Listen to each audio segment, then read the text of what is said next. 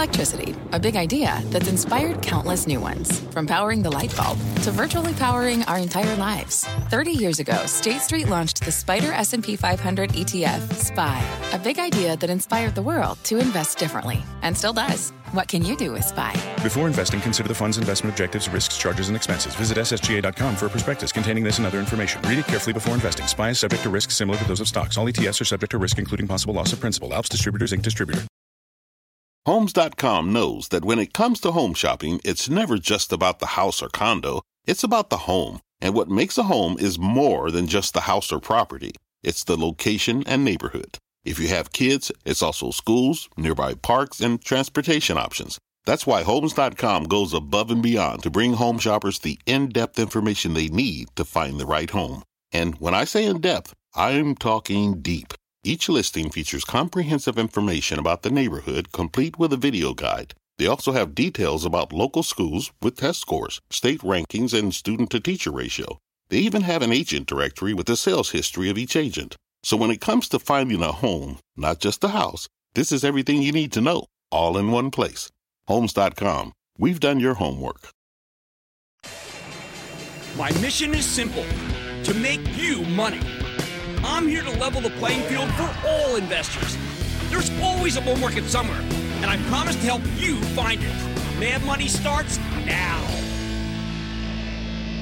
Hey, I'm Cramer. Welcome to Mad Money. Welcome to Cramerica. Other people want to make friends. I'm just trying to make you some money. My job is not just to entertain, but to educate and teach you. So call me at 1-800-743-CNBC or tweet me at Jim Cramer. What can we learn from Warren Buffett? Okay, let's start with the obvious. Warren Buffett is the greatest investor of our time, maybe the greatest who's ever lived. His refreshing optimism suffused the action for most of the day, at least until we saw President Trump's tweet about a decision on the Iran deal at 2 p.m. tomorrow. And we gave up most of our gains, with Dow inching up 95 points, S&P advancing 0.35%, the NASDAQ gaining 0.77%. But look, if we get hit with a sell-off caused by the negotiations with Iran, this is exactly the kind of pullback that makes Buffett want to buy stocks hand over fist. You have to understand, Buffett bought his first stock when the Philippines were about to fall to the Japanese, a far more inauspicious time than this one. Buffett's an old-fashioned guy. He believes in progress and he believes in America. So when we hear him speak, like in his fantastic interview with Becky Quick this morning in the wake of the Berkshire Hathaway annual meeting, he tends to be a reassuring presence. Buffett has made a killing in the stock market over his lifetime, and he's adamant that you, too, can profit by owning index funds. I agree with him 100%. By the way, if you missed Becky's new documentary about Warren Buffett, you can catch it right after this show tonight at 7 o'clock Eastern. It will be rewarding to you. Sure, Buffett's made some mistakes. He's had some losses. But as Joey Brown said at the end of Some Like It Hot, nobody's perfect. Besides, Buffett has far more winners than losers, even as he's always talking about the losers because he knows that failure is a better teacher than success. Now, it's one thing to make a mistake that actually costs you money. It's something else to miss out on a good investment. If you're going to play the game of woulda, coulda, shoulda, it's a game I think is a waste of time to kick yourself over great stocks that you missed when your biggest financial regret is, that you're going to talk about ones that you missed. Let's just call that a high-quality problem, okay?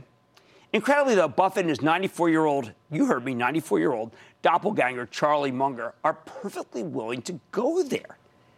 These two are so deservedly confident about their judgment, they can actually talk about stocks they missed with a minimum regret and maximum praise for those who created the companies in question, the two most glaring being Amazon and Google, now Alphabet. That said, the hits dramatically outnumber the misses for these two gentlemen. For example, they completely nailed Apple and were able to build up a 5% position in the world's largest company, getting great prices thanks to weakness caused by analysts who mistakenly viewed Apple as a tapped-out, also-ran tech play.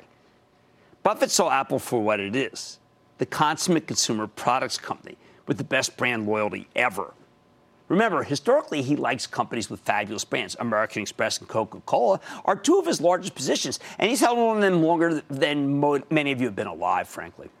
More important, Buffett was once the largest shareholder in Gillette when it was an independent company. He owned 10% of the company, and he made a fortune when Procter & Gamble bought the razor company for $57 billion. That was a lot of money back then in 2005. He sat on the board for 14 years. He was on the board. Why does the Gillette connection matter? Okay, Gillette is the company that invented the razor blade business model. You sell them a razor for a cheap price, and then you make it up on the blades.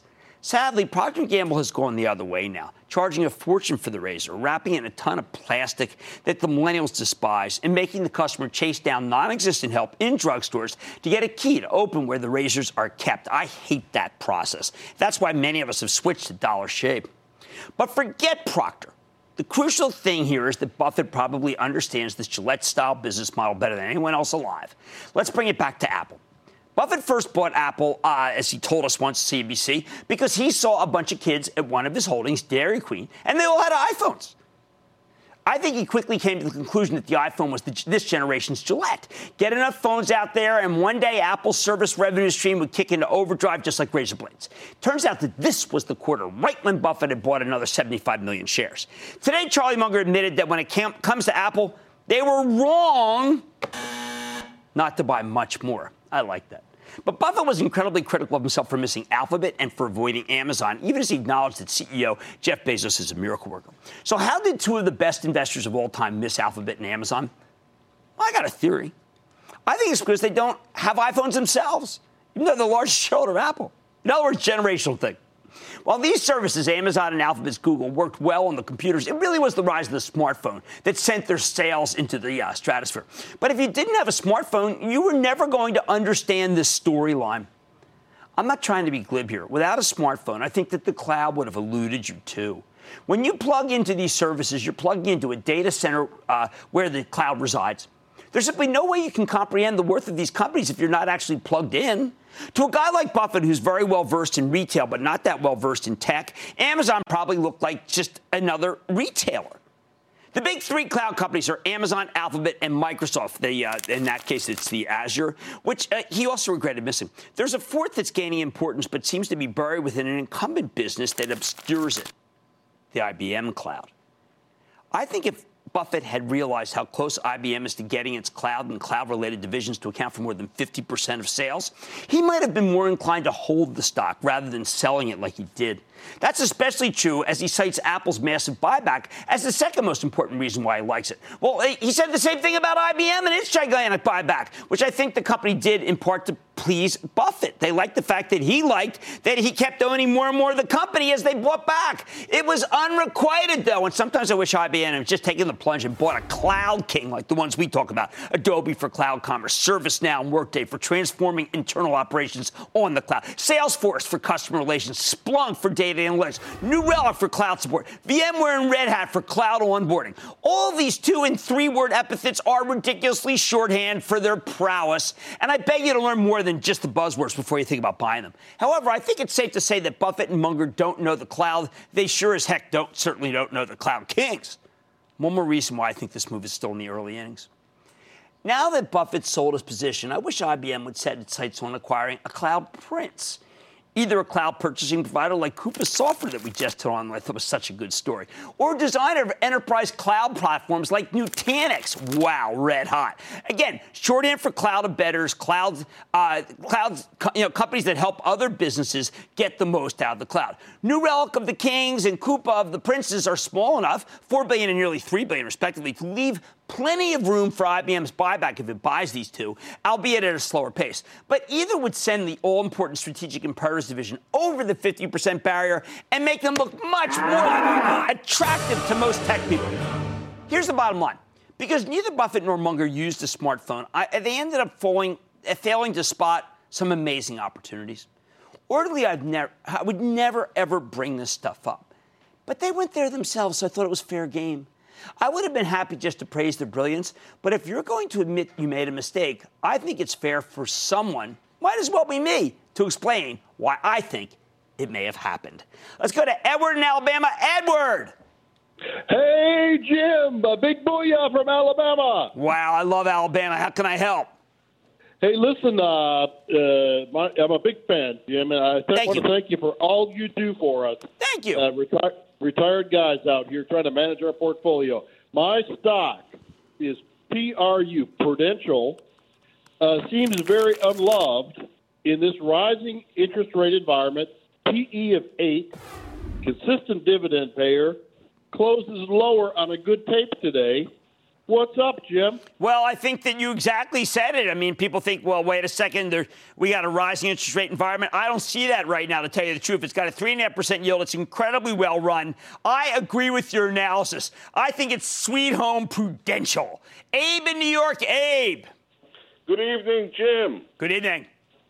Root Steakhouse, RUTH, based on increased revenue and earnings, has had in 1 year over a 40% increase in its stock price. Is it time to take profit? No, I think, look, in the end, it's not even a billion-dollar company. It is a really, really good company. It's one of the better of the restaurants. The restaurant stocks are all hot. I would hold on to Ruth's. How about Al in North Carolina? Al. Booyah, Jim. Booyah. Thank you for taking my call. Long-time listener with my brother Joe and myself. Fantastic. Wanted to talk to you a little bit about Home Depot, if I could. I've been a long-time holder of Home Depot. It's down about 3% year to date, and it's been trading sideways since February. With all the turbulence in the market for the past 3 months, and Home Depot's coming right into their Christmas time season, as we both know. Right. Should this be a buy for me right now? This is a buy. I've got to tell you, I want you to buy it and put it away. Home Depot is crushing it. Technologically over Lowe's. I pulled up with the whole Home Depot team last week at the Tunnel to Towers charity. I mean, not that they were going to tell me anything other than the fact that Home Depot is a good company, but I didn't need them to tell me that. But I've got to tell you, the culture there is so great, and I just think it's a fantastic company, and I want you to own it. Judy in New Jersey. Judy. Hi, Jim. Hi, Judy. I'm calling you because I have a question about CA. I've been a significant stockholder since the early 90s, and I've seen it go from the 60s to where it is currently. And all the reports I've read are most often favorably. I know they are reporting earnings tomorrow, and is there any reason that this stock price can't get out of its own way? Boy, I got to tell you, I have not looked at CA in years, but we will look at the quarter and we will come back. Historically good company, but that's not good enough. Our viewers deserve more than that. So, Judy, I'm going to come back with more. The big guys missed it. They missed the explosion of Google and Amazon because I think they didn't realize how big the cloud would be.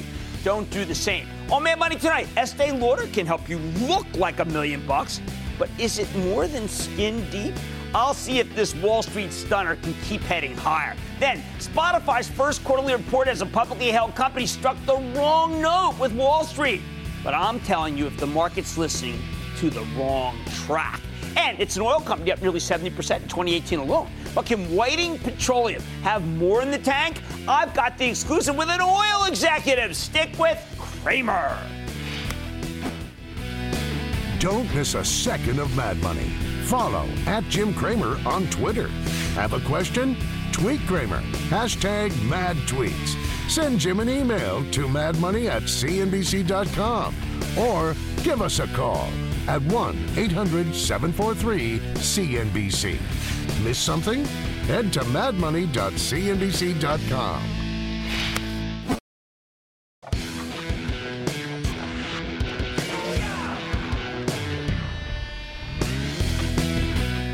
What do we want from a consumer packaged goods company anyway? We asking for too much from this industry. Should we be content with a group that's struggling to deliver low single-digit revenue growth? Maybe it's just not fair to hold the food, beverage, and grooming companies to the old standards. Maybe the environment is too difficult for them to deliver solid top and bottom line numbers like we've got used to. At least that's what I was thinking until Estee Lauder reported last week and gave us a throwback to the good old days, with genuine growth courtesy of innovation and captured market share. Bizarrely, this stock's been getting slammed like it's any other consumer packaged goods play, as investors didn't like everything they heard on the conference call. But the truth is, Estee Lauder's miles ahead of its peers, and the stock deserves to be higher, not lower. Ever since Fabrizio Freda took over as CEO of Estee Lauder back in 2009, after spending 26 years at Procter & Gamble, he's been positioning his new company as a global skincare, fragrance, and makeup play, with the emphasis on overseas markets. Why not? Freight is one of the few high-level American goods executives who's actually foreign-born. He recognizes that the future of this industry is all about the rest of the world, not the U.S. department stores. They used to be the heart and soul of the cosmetics industry. So maybe it shouldn't have been all that surprising when Estee Lauder put on a top and bottom line clinique this quarter with 13% sales growth, double the pace of the broader category, and net income up 17%. Freda didn't just foresee that foreign markets, particularly in Asia, would be critical here. He also understood that social media would drive sales, particularly the sales of makeup to young women who want to look their selfie best. Now, Freda spends a considerable portion of his time in Asia sitting down with young social media influencers, trying to figure out what they really want. When he thinks he has the right combinations, he presents them on Tmall, the Chinese e-commerce platform, because there are more than 500 cities where Estee Lauder has no brick-and-mortar distributors. He also figured out that the travel channel, mainly the airport and duty-free businesses, would be terrific places to sell expensive goods aimed at the emerging wealthy classes from South Korea, China, Brazil, and the Middle East. Oh, and he tests every new formula over and over again to be sure it's right, starting small and then blowing it out when it's proven to be a moneymaker. Of course, despite the towering gains versus competitors, not everything was perfect for Estee Lauder this quarter. After years of extraordinary growth in makeup, the business seemed to have leveled off, a big reason why people are panicking out of the stock. He brought it to our attention, not the analysts. On the other hand, skincare, a category that had been in the doldrums, took off, in part because younger women started worrying more about the damage that makeup can cause without proper removal. Plus, in the United States, the closing of the bedraggled Bon-Ton left a hole in Estee Lauder's sales that will impact the current quarter. Okay, not perfect. And an embarrassing moment on the conference call, Freda had to disclose that some of the claims Estee Lauder's been making about its products were inaccurate, mostly stuff related to its staying power, how long it could last on your face. As they discovered this quarter, well, something's been awry at the company. It's not the end of the world. But the company's about as well run as it gets. So the idea that there was a group of rogue employees who was basically lying to the customers struck a pretty downbeat chord. Mr. Freda was not too happy. Still, in an era where smartphone cameras keep getting more and more sophisticated, paying for makeup has become a necessity. I think Estee Lauder is riding a wave of selfie-propelled good fortune here. That's why when its stock's getting clobbered after Freda told us that cosmetic growth was lapping some high compares, that's what he really meant by leveling off. I think it was necessary to circle back to you right now and recommend this stock into weakness. Estee Lauder is an innovator and a share taker that's become the best of breed by far in its category. And I would be a buyer, not a seller. Much more Mad Money ahead, including my take on Spotify, talking about buyer, not seller. Company took a hit after earnings. But is Wall Street looking at the report all wrong? Then with crude prices crossing $70, I'm going to sit down with the CEO of Whiting Pete. That's right, Whiting Petroleum. Break down the company's monster earnings beat last week and finding out whether this stock has gotten ahead of itself. At Finances of the Future, I'm going to sit down with the head of Bank of America, the digital banking person, to get an inside look into what one of the largest banks in the country sees about its mobile business and where it's headed. She's real smart. Stick with Cramer.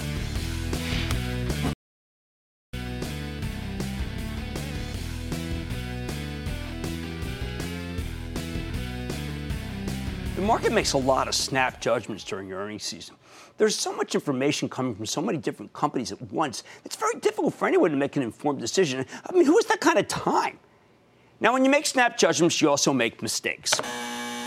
And whenever the market makes a particularly egregious error, I like to go back and set the record straight. After all, nothing screams buying opportunity like a stock that's been unfairly punished. Consider the case of Spotify, the online streaming service that has revolutionized the music business. Last Wednesday night, Spotify reported its first quarter as a publicly traded company, and if you only judge the results based on the action in the stock, you would have thought that these numbers were horrific. Over the next 2 days, the darn thing lost $15 and nearly 10% of its value. Ouch. So how bad was the quarter? Must have been terrible, right? I mean, what did Spotify do to freak out Wall Street? Well, that's the thing. Upon further review, it turns out this company hit all of its targets it set out for when it started trading on the New York Stock Exchange a little over a month ago in a direct listing. Think of it as kind of an anti-IPO. You heard me. Spotify got clobbered for delivering in-line numbers. Now, if you believe Spotify's management a month ago at the time of the listing, then this story really hasn't changed at all.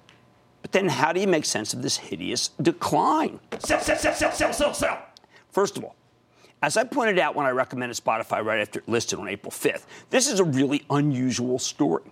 When fast-growing tech companies decide to list their stock on a major exchange, they almost always do an initial public offering or an IPO, and the IPO process is about making money.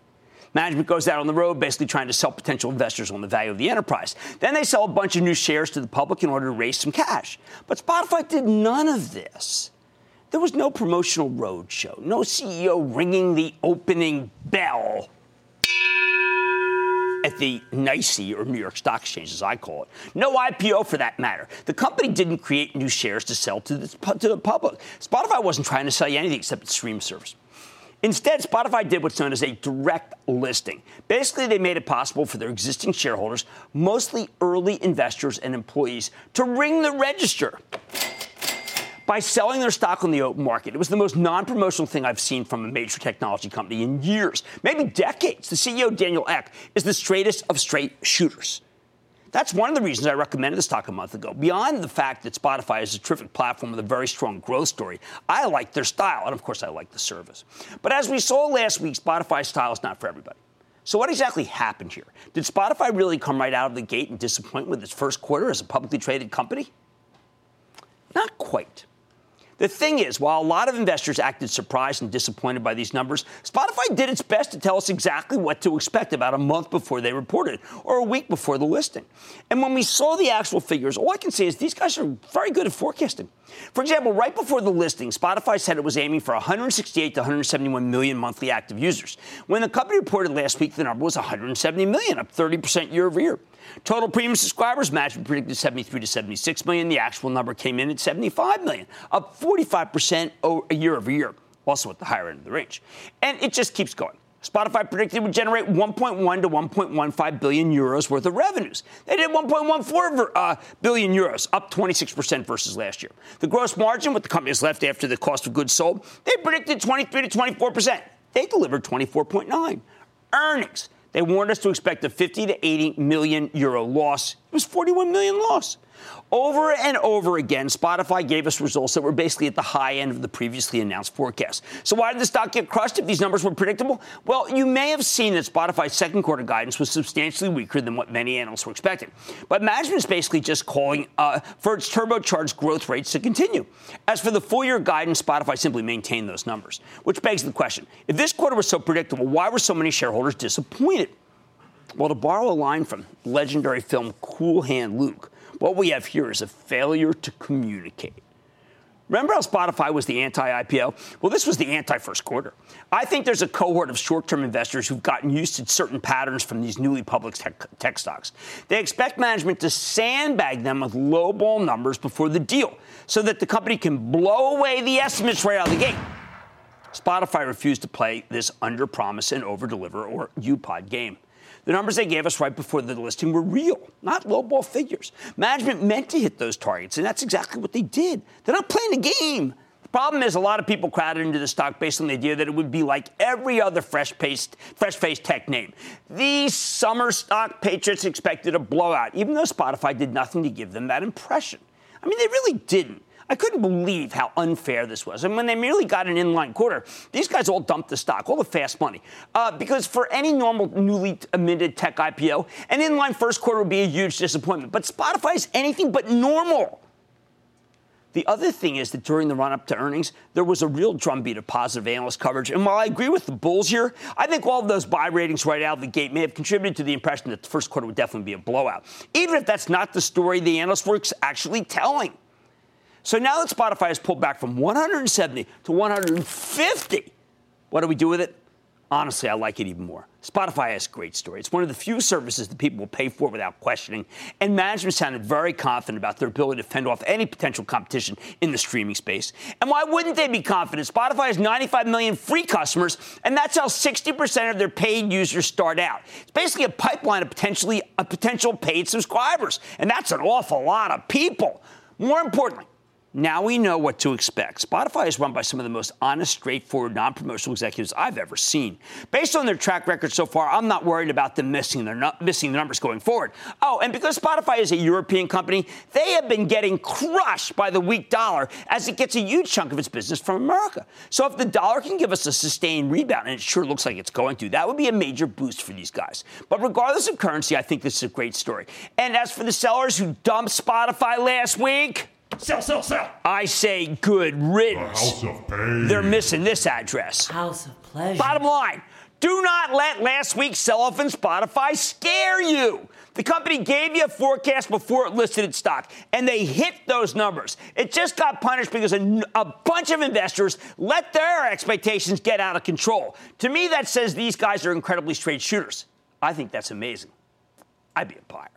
Miles in my home state of New Jersey. Miles. Hey, Jim, a big Atlantic City stuttering booyah. Perfect. Thank you for everything you do, big Perfect. fan forever. What's up? My question's about Twitter. It's been taking a beating recently due to the Cambridge Analytica scandal and infamous short sellers saying they had dirty secrets. Since then, they've gotten great earnings, a ton of possibilities for increased revenue from Disney and other networks regarding live video as well as other programming. Facebook took a slap on the wrist from Congress, and Twitter confirmed it doesn't sell private data. The winner, the analysts, and others are going to realize the potential of Twitter related to its new video partnerships and bring it to all-time highs. All right, well, look, I think you know the Twitter story well. I think Twitter is a buy. I've been saying that ever since the last – actually, I've been liking it ever since when I suggested that you go long Twitter and maybe leave Snap. I reiterate my leave Snap. Well, they do have a new CFO who sounds like he's got some game. Ryan in New York. Ryan. Jim. Booyah, Jim. Booyah. I actually just started investing in the markets like a couple weeks ago, but I'm wondering, should I be doubling down on Square? No. Square, it's at 51. It was up $2 today. We like to buy weakness, not strength. The stock is just flying. I do like the company, but I have to tell you, I think it's got a lot of hot money in it. And we see what happens when you have hot money in it. You do get hurt. Steve in New Jersey. Steve. Hi, Jim. Thanks for taking my call. Of course. Okay. I've been doing a little research, and the stock Forescout is a licensing company as opposed to a software as a service company. Right. Is this a problem, and is the stock still a buy? No, we like it. After earnings? We absolutely like it. It's one of our better security plays. Now, remember, we do have other security plays that we do like more, and our favorite is Proofpoint. Gary Steele was on last week. I think he tells the best story of all. I do prefer that to Forescout. All right, Spotify still spot on, people. The street reacted, I think, very unfairly to its report. The stock is a buy. Much more Mad Money. Whiting Pete's been slick with profits in recent months, rallying about 15% just in the past week alone. Does the company have what it takes to keep the monster run going? I'm going to ask the CEO. Then Alexa, meet Erica. I'm asking Bank of America's head of digital banking about the company's new virtual assistant and how it could help you stay on top of your finances. And all your calls rapid fire in tonight's edition of the Lightning Round. So stick with Cramer.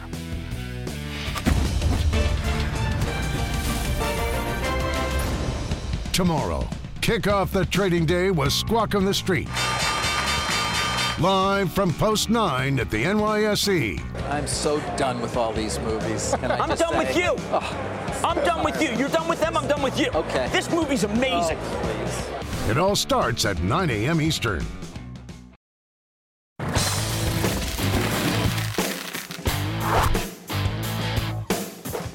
With oil reaching $70 a barrel today, we need to ask if this rally is sustainable. Can crude keep climbing, taking the oil stocks with it? Take Whiting Petroleum, WLL, the big independent oil producer with hundreds of thousands of acres in North Dakota's Bakken Shale. Remember, the Bakken is not super cheap. That's the Permian Basin. But with oil just under $70, Whiting's practically printing money.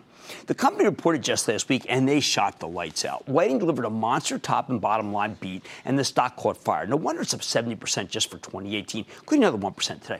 So are the oils getting overextended here, or does the stock have more room to run? Let's take a close look with Brad Holly. He's the president and CEO of Whiting Petroleum. Learn more about how his company's doing, where it's headed. Mr. Holly, welcome to Mad Money. Good to see you, sir. Have a seat. Hi, Jim. Good to see you. Now, and in many ways, your oil company is a little different from everybody else because you have run this company conservatively. You've been trying to you don't like to overspend your cash. You've been lowering your the amount of debt you had, drilling efficiency better. So this is a good time for Whiting, given the oil's at 70, right?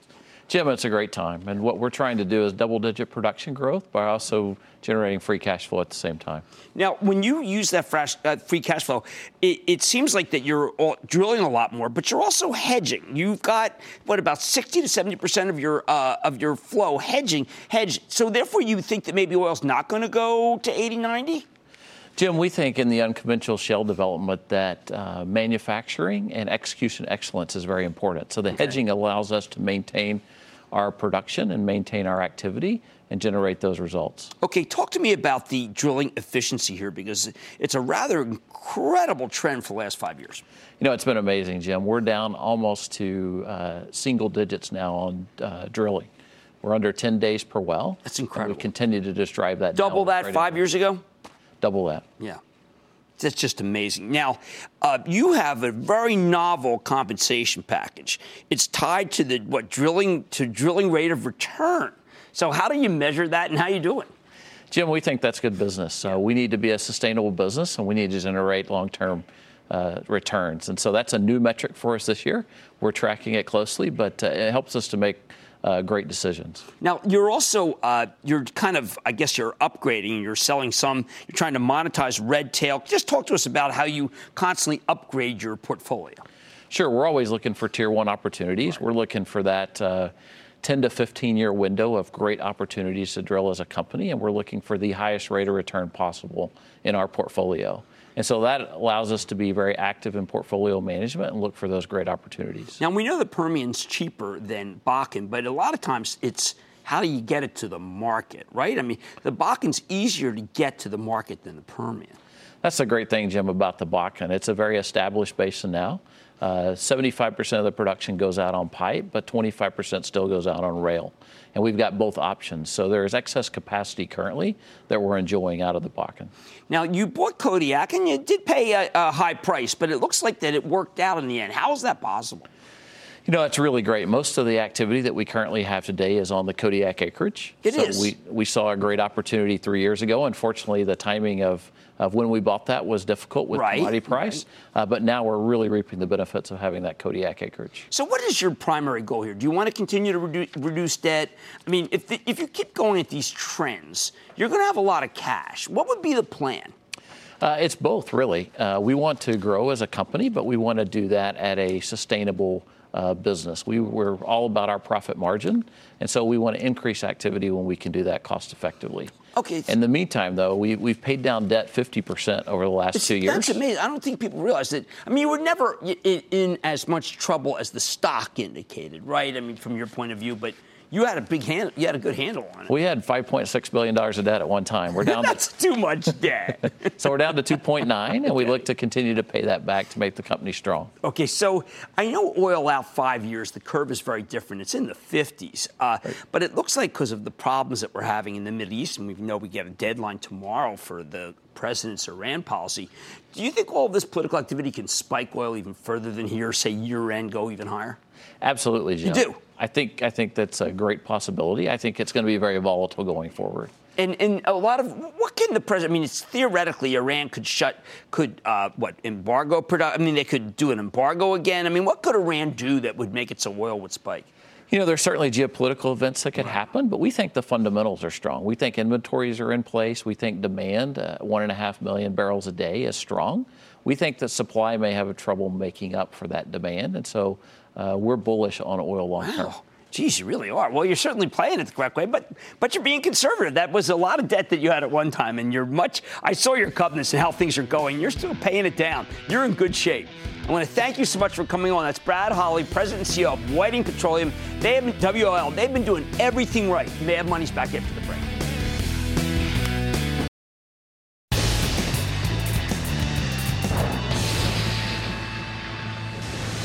It is time. It's over the light. We're going to go around. And then the lightning round is over. Are you ready, Ski? Dad, it's over the light. We're going to start with Neil Matthews. Neil.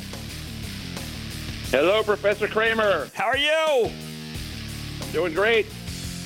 Can you educate me on Prestige Brands Holdings? It's just an also-ran company. I'm sorry. I mean, I'm happy to have them on, but there's just not enough special there. You got to go buy a J&J where at least they got some proprietary stuff in those aisles. How about Arthur in Florida? Arthur. Hi, Mr. Jim Cramer. Arthur. I want to thank you for sharing with your followers and viewers your awesome insight, knowledge, and wisdom. I've done very well since 2005 watching your show. I'd appreciate your insight. Thank you. And your knowledge on CVS. All right, CVS and Walgreens will give you 2 for both of these stocks were down, I think, because Warren Buffett said today that it would only be a matter of months before there would be a CEO named to the Berkshire Hathaway, JP Morgan, Amazon Healthcare Group, and I think that's weighing on everything having to do with drugstores. How about we go to Sue in Florida? Sue. Hello, Jim. Hi, this Sue. is Sue in Florida. Okay. And I'm calling you about a stock that I hold. It's called Lending Tree. The symbol is TREE. You know what? The stock had been great, and then the stock got crushed as soon as interest rates started going up. And I've got to tell you, I think Doug Lepner's done a remarkable job, but the stock has had such a run that I wouldn't mind taking a little bit off the table, honestly. It's just been a rocket ship since we had Doug on. Let's go to John in Tennessee. John. Jim, this is John from Clarksville, Tennessee. Okay. I own a convenience store in Clarksville. I got my TV on Mad Money ever since you started Mad Money on TV. Thank you. My question is, what do you think about Valiant Pharmaceutical? They're going to have their earnings coming up tomorrow. I think Joe Papa's doing a good job. I mean, it's going to take a long time. They got that big dead horde. He's turning the thing around. It's a bit of a battleship to turn around, but I think he will do it because he's a good manager. How about Tom in Illinois? Tom. Hey, Big Jim. Yeah. A giant booyah to you. Booyah back. I've got a question. I have a lot of friends and a lot of family members that have passed on because of cancer. So I'm wondering, do you have any insight on Nectar, NKTR, specifically they're 214 and 262?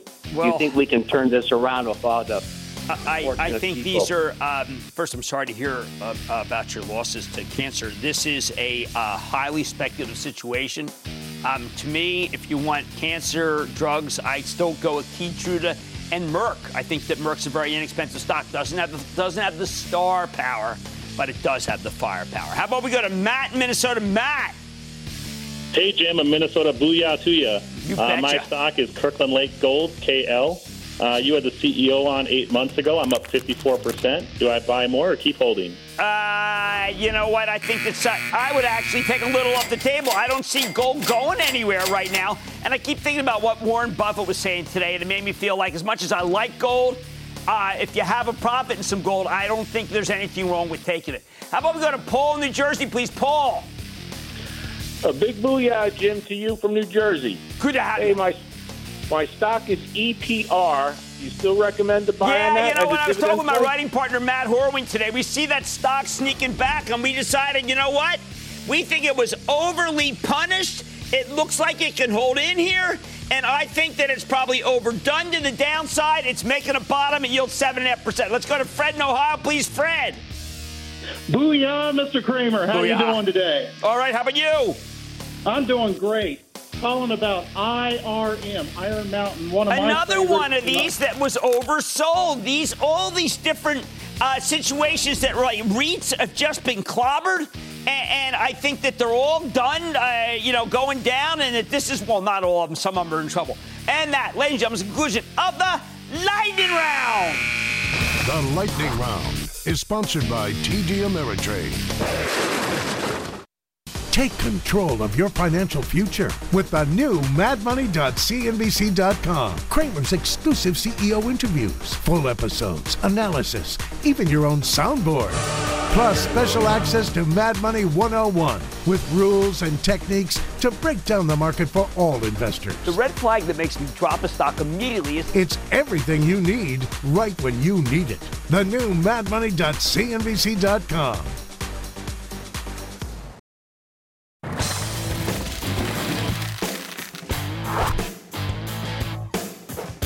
I'm constantly telling you that Bank of America is the best way to play rising interest rates.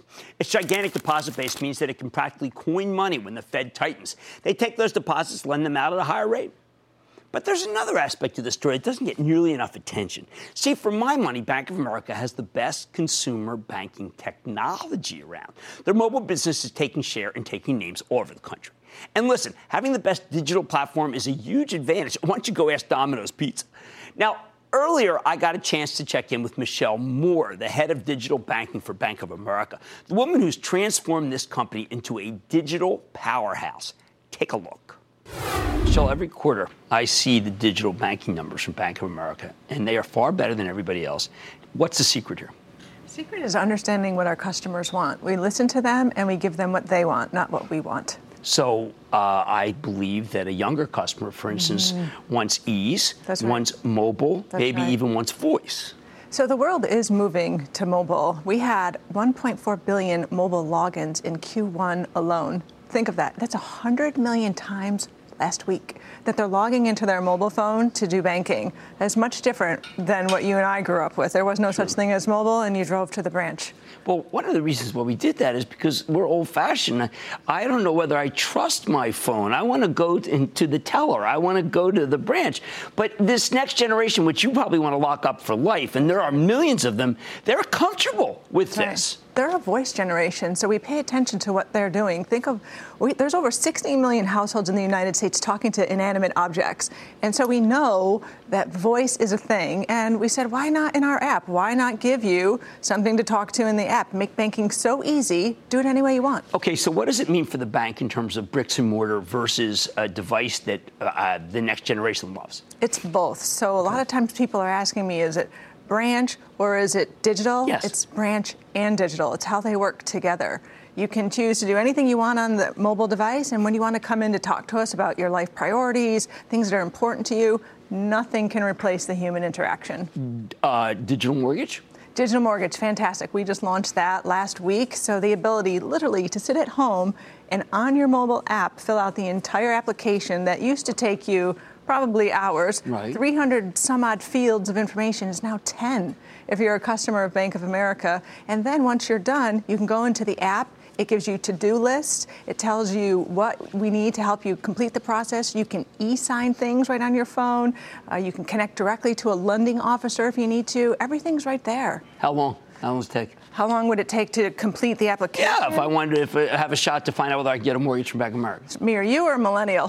Well, all right. Well, it depends. Obviously, it depends on the person's credit line, but the ease with which is certainly different from the current way. Yeah, it all depends what you're applying for. I mean, filling out the application should be 15, 20 minutes at most. Then the whole process around the credit check and everything else that comes with it. But we're talking days versus what used to take months. Oh, okay. Now, person to person, I always think of PayPal, which is just a terrific company, okay? You've got a competitor. Is there room for both? Yes, this is one big ecosystem. We would like to get cash out of the system, Jim. It needs to be about security, ease, send money to you in a quick, easy way. And so all of us, we live together. We're all trying to get a very secure ecosystem for our customers. All right, let me ask you about your background, Michelle, because it's important. I think many people will be sitting here saying, you know what, that person is just on fire. Computer science, obviously, Stanford, who knows, whatever. Could have worked at Google, could have worked.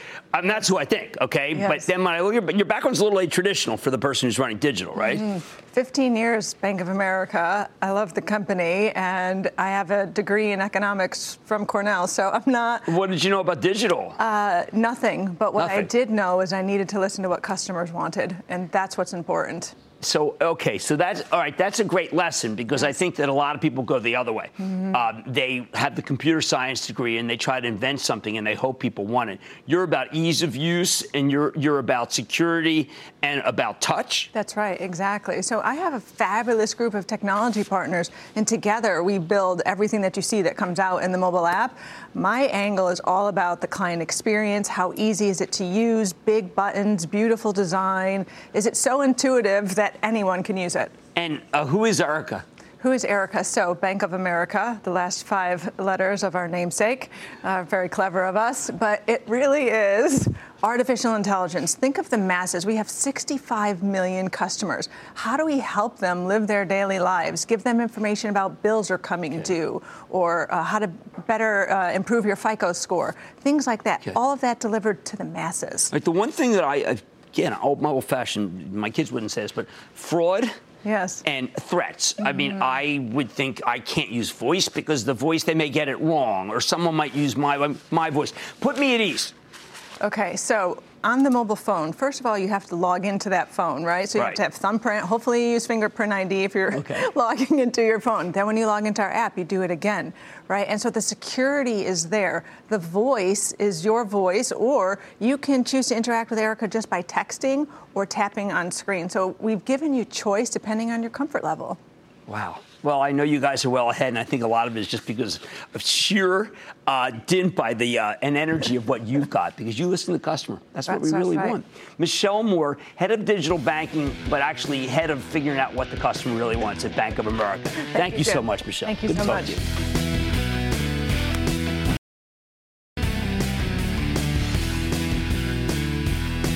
The analysts didn't like it. They found so many things wrong. They thought it was boring and old. Maybe best days are behind it.